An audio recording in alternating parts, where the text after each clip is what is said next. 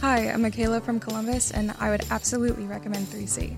Because the accident wasn't my fault, 3C stepped in to handle the other person's insurance company, so I didn't have to do a thing. While they were fixing up my bumper, they actually fixed up a few of the scratches that were there, and now it looks brand new.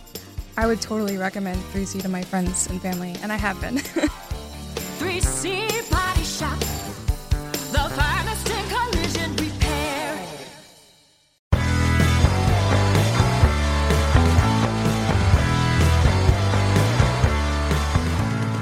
This is the Ranger Report Podcast. Interviews and information about the Texas Rangers. And now, here's your host, Ben Dieter. Hello and welcome to the Ranger Report Podcast. Thank you for always listening to us when you do. We have a special bonus episode for you this week. I got to talk to Jeff Wilson of the Fort Worth Star-Telegram about everything going on in the Rangers organization over the past week. It has been quite a busy week with all of the moves and information and the new general manager and everything else that the Rangers have done over the last week. So I figured we would sit down with someone who covers the team on a regular basis and we would talk about it. Again, thank you for listening. We've had a great year on the podcast, so I hope you enjoy my conversation with Jeff Wilson of the Fort Worth Star-Telegram.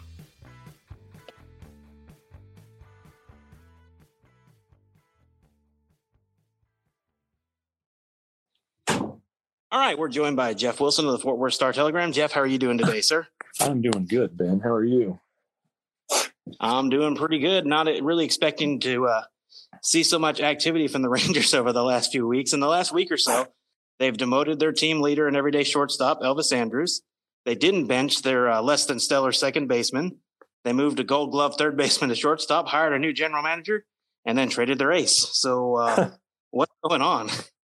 Well, and then don't forget about Joe Gatto, the reliever who's never pitched in the majors, who they gave a major league contract to. We can't forget about right. Joe. I don't know. John Daniels said yesterday that this week is supposed to be the winter meetings, but he said it's just no extra activity. He said it's no. He said it was no different than a normal work day. So I don't know. Maybe it's just one of those things. It's been a slow off season just in baseball as a whole. So maybe this activity relative to what's going on in the sport is makes news. But it's what they've done is man. I really think that the biggest headline is Elvis losing his job. A guy who he's the last piece of the World Series teams, and a guy who's really, when you look at his last full season, he hit 12 homers. He slugged 700. Obviously, probably below average on the OPS. Rather, he didn't slug 700, but OPS is 700. And I don't know. You 2020. I don't know what you do with 2020. I think you just kind of wad it up and throw it away. Myself, I don't think he deserved what he got. But I think that it was kind of an inevitable move. At some point in 2021, I mean, Josh Young is going to be the third baseman, maybe by the All-Star break, maybe a little bit after, but, and then at that point, what are you going to do? Well, if Elvis isn't hitting, then you move Kiner Falefa, but Kiner Falefa has done nothing to lose his job in theory. So it's just, I guess, pulling the trigger now delays an in-season distraction, makes it easier on everybody involved. So I think that's the component there. Yeah. Lynn, they had to trade. I mean, they didn't do it at the trade deadline, and I think it's interesting. That came out that he threatened to opt out if he didn't go to a team he wanted to go to. So that kind of tied John Daniels' hands. You'd think he wouldn't comment on it yesterday. That's fine, but it explains a lot. And John Daniels took a lot of crap for it, and really took one for Lance Lynn, is how it turned out. But they had to get something for him. Whether his value is not going to get any higher than it is right now. So Dane Dunning seems like he's got a chance to be a decent major league starter. I don't think he's ever going to be an ace, I don't think he's a number 5. I think a 3 or 4 maybe, something like that. You know, he's had his Tommy John surgery, so that's good. He got that out of the way. So we'll see. But they need young talent, and they got a young pitcher who they need. He's probably better than Tyler Phillips, who I love personally. Maybe he's probably doesn't have the power stuff that Kyle Cody has. So we'll see. It'll be interesting to see how those two develop. And then the Chris Young thing, I don't really know what to make of it. You know, the Zoom call, you know, the owner Ray Davis was on it, and he said that changed a lot and it's too much for one person. And specifically, he mentioned the analytics. And you know, the Rangers have invested a lot in analytics, and they haven't seen the results that they probably needed to. I think they saw results with Joey Gallo in 2019, but they didn't this year. I think that the reason that Julio Rangel was let go was because the information he was getting wasn't getting communicated to the pitchers properly. And I think Kyle Gibson and Jordan Lyles, main guys there, you saw what they did this season. They weren't very good until the last couple of weeks. So, yeah, I'm just rambling on here, but there's a lot to talk about. Yeah, I agree. So do you think, and this is something that a lot of Rangers fans have asked me, do you think this might spell the beginning of the end for the John Daniels era in Texas? Well, I don't know. Yeah, one thing that the Rangers have never done is talk about the length of his contract. So we don't know when it expires. I would imagine that it is coming to an end either this after 2021, or maybe there's an option for 2022. I'm not sure. I would think that he would have been extended to match the length of Young's contract, or maybe Young's contract, which also wasn't disclosed, coincide. But sure, there's a definite thought that Chris Young is the next head of the operation, baseball operations in waiting, you know, and you know, they want him to learn from John Daniels, wants to learn from John Daniels. So there's a lot there. They have a relationship that goes back to probably 2002 or 2003 when Young, the organization, made his debut in 2004 with the Rangers, and then John Daniels traded him. So but there is a relationship, and they've stayed pretty close throughout the years. But yeah, you know, it's kind of, you know, JD's still in charge. He's still the one that all the decisions have to go through. The big decisions, you know, he runs past the ownership group and Ray Davis. But you could definitely see that, you know, Chris Young makes a bunch of deals that he generated on his own without John Daniels' help, and JD approves them, and they work. You could potentially see that John Daniels is not renewed, or he's allowed to exit on his own terms. But I think that it's a fair question to ask whenever the head man in charge now has a very close number 2. Yeah, and you know, my question was, do you think for now that Young actually runs the GM, or is he just kind of going to be the face of the franchise for John Daniels? Well, I don't know. That's a good question. I don't know if our Zoom time with JD is going to come to an end. I mean, I hope the Zoom time comes. I don't know about FaceTime on conference calls and at press conferences. But if so, you know,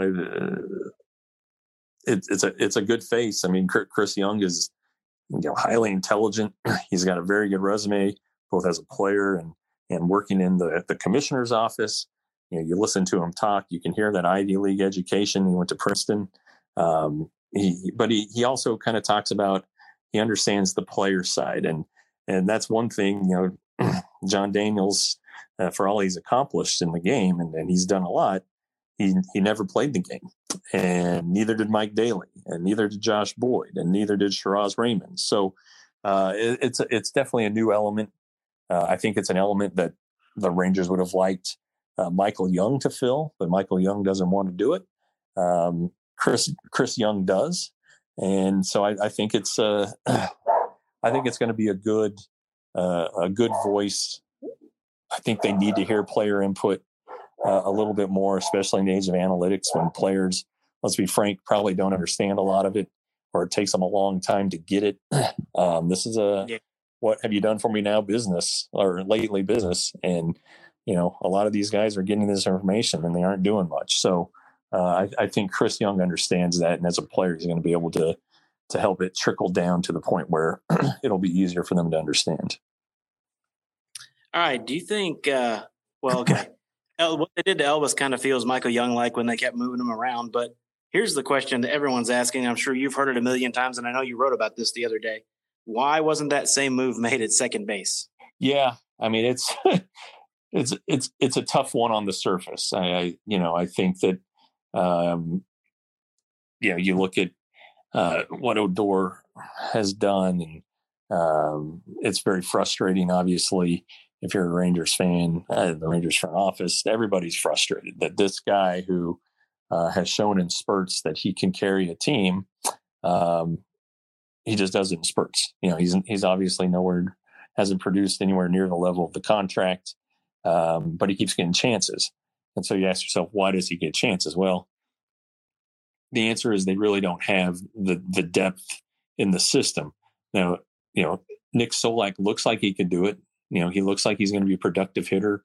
He's versatile, but there's questions about if he can handle the position, which I think is interesting. And if if he can't handle second base, can he handle center field? I don't know why they would throw him out there and keep doing that. I don't know if he becomes the left fielder. I don't know if he becomes a DH. I mean, I would rather have him in left than Willie Calhoun personally. But so anyway, to your point, there's not as good a replacement for Odor as there was for Andrus, nor is there the depth in the farm system right now. I say right now because the Rangers fell in love with Justin Foscue. And I think that when Odor's contract expires, if not sooner, Justin Foscue will be the second baseman. I don't think it'll be this year, but I think it could be midway through next season, or for sure at the end of next season and for 2023. But that's it. I mean, the rest of the second base depth, you have Davis Wenzel, but he's going to be playing shortstop this year at Double-A. He moves around. He can play third. He can play some outfield. So I don't know if he has a home. If he might be the next super utility guy. I don't know. And then after that, maybe you go to Basabe, who's I think played low A. It's just not there. And then when you look at shortstop, Kiner Falefa can play. The defense is an upgrade. You have Tejeda, who obviously showed pretty well last year at the major league level. And then beyond him, Max Acosta, the Acuna, Chris Cease, who lit up Instructs. I mean, there are a bunch of guys down there who at shortstop who could be pushing for major league time in a few years. So, but right now, shortstop's the most stable position of the two. So I think that's why Odor still gets a chance. Plus, he does have power, and the Rangers badly lack power. True. Do you think Isaiah is the answer at shortstop do you think they think he's the answer for years to come, or is he just kind of a stopgap between Elvis and someone else coming up? Well, I like Isaiah, the person. He's confident. He showed a lot of improvements at the plate this year. The power wasn't necessarily there. And this is it's a position where you don't necessarily have to hit for power, but if your shortstop's going to hit for power, you're going to have somebody who can hit for power at second base. And maybe that's where Foscue comes in. But I don't know. I just think that the offensive upside is there for a lot of other guys in the system. And, if you have a guy who's sitting there who maybe doesn't play as good as defense, but is going to hit you 25 homers, and his OPS is going to be 750 to 800 while Kiner is playing great defense, but the OPS is not as good. I don't know how you don't go to one of the younger guys. And I mean, Kiner Falefa now he's been up. What? This was his third season, maybe. So I believe so. So yeah. So he's going to be in a few years. He's going to be running through his arbitration. So at some point they're going to have no choice but to make a decision whether to keep him or to let him become a free agent. And maybe that's their timing or thinking. That's when Acosta or Cease will be ready. But if you're putting me on the spot, which you're not, but I would say that he's a stopgap. I just don't see him being productive enough offensively to help the Rangers get where they want to get. All right, last question. The Rangers have a lot of holes, going into 2021. Do you think they're going to try to fill them with young players from the minors, or do you think they're going to go out and rent some vets just to kind of fill some holes and gaps and maybe have some veterans to help out the young guys? Yeah, I think that'll be the case for sure in the rotation. These young guys just don't have the innings. They basically missed the whole year last year, so they don't have the innings, and you don't want to get them hurt. Even Dunning, I don't think Dunning's going to pitch more than 100 innings myself. So they need veteran starters. I don't know. There are a ton of them out there. Guys who will come in on a 1-year deal, guys who understand where they are in life, or maybe guys who are trying to rebound. I don't know. I mean, there's 1,000 names. So Michael Wacha. I mean, does Michael Wacha excite anybody? Probably not. He had a terrible year last year, but he's been pretty serviceable. I believe he lives in Dallas or in somewhere close by. He went to A&M and he went to high school in Texarkana, but I think he lives in Dallas. So it's going to be guys like that. They're not going to go out and get Trevor Bauer or anything like that. I would watch out for the 2 Japanese guys. The one who's been posted, Arihara, I believe is his last name, and Sugano, who apparently will be posted here this week or coming up. I think the Rangers have strong ties in the Far East, so I would keep an eye on those 2. They always like to spread their wings and try to find pitchers wherever they can.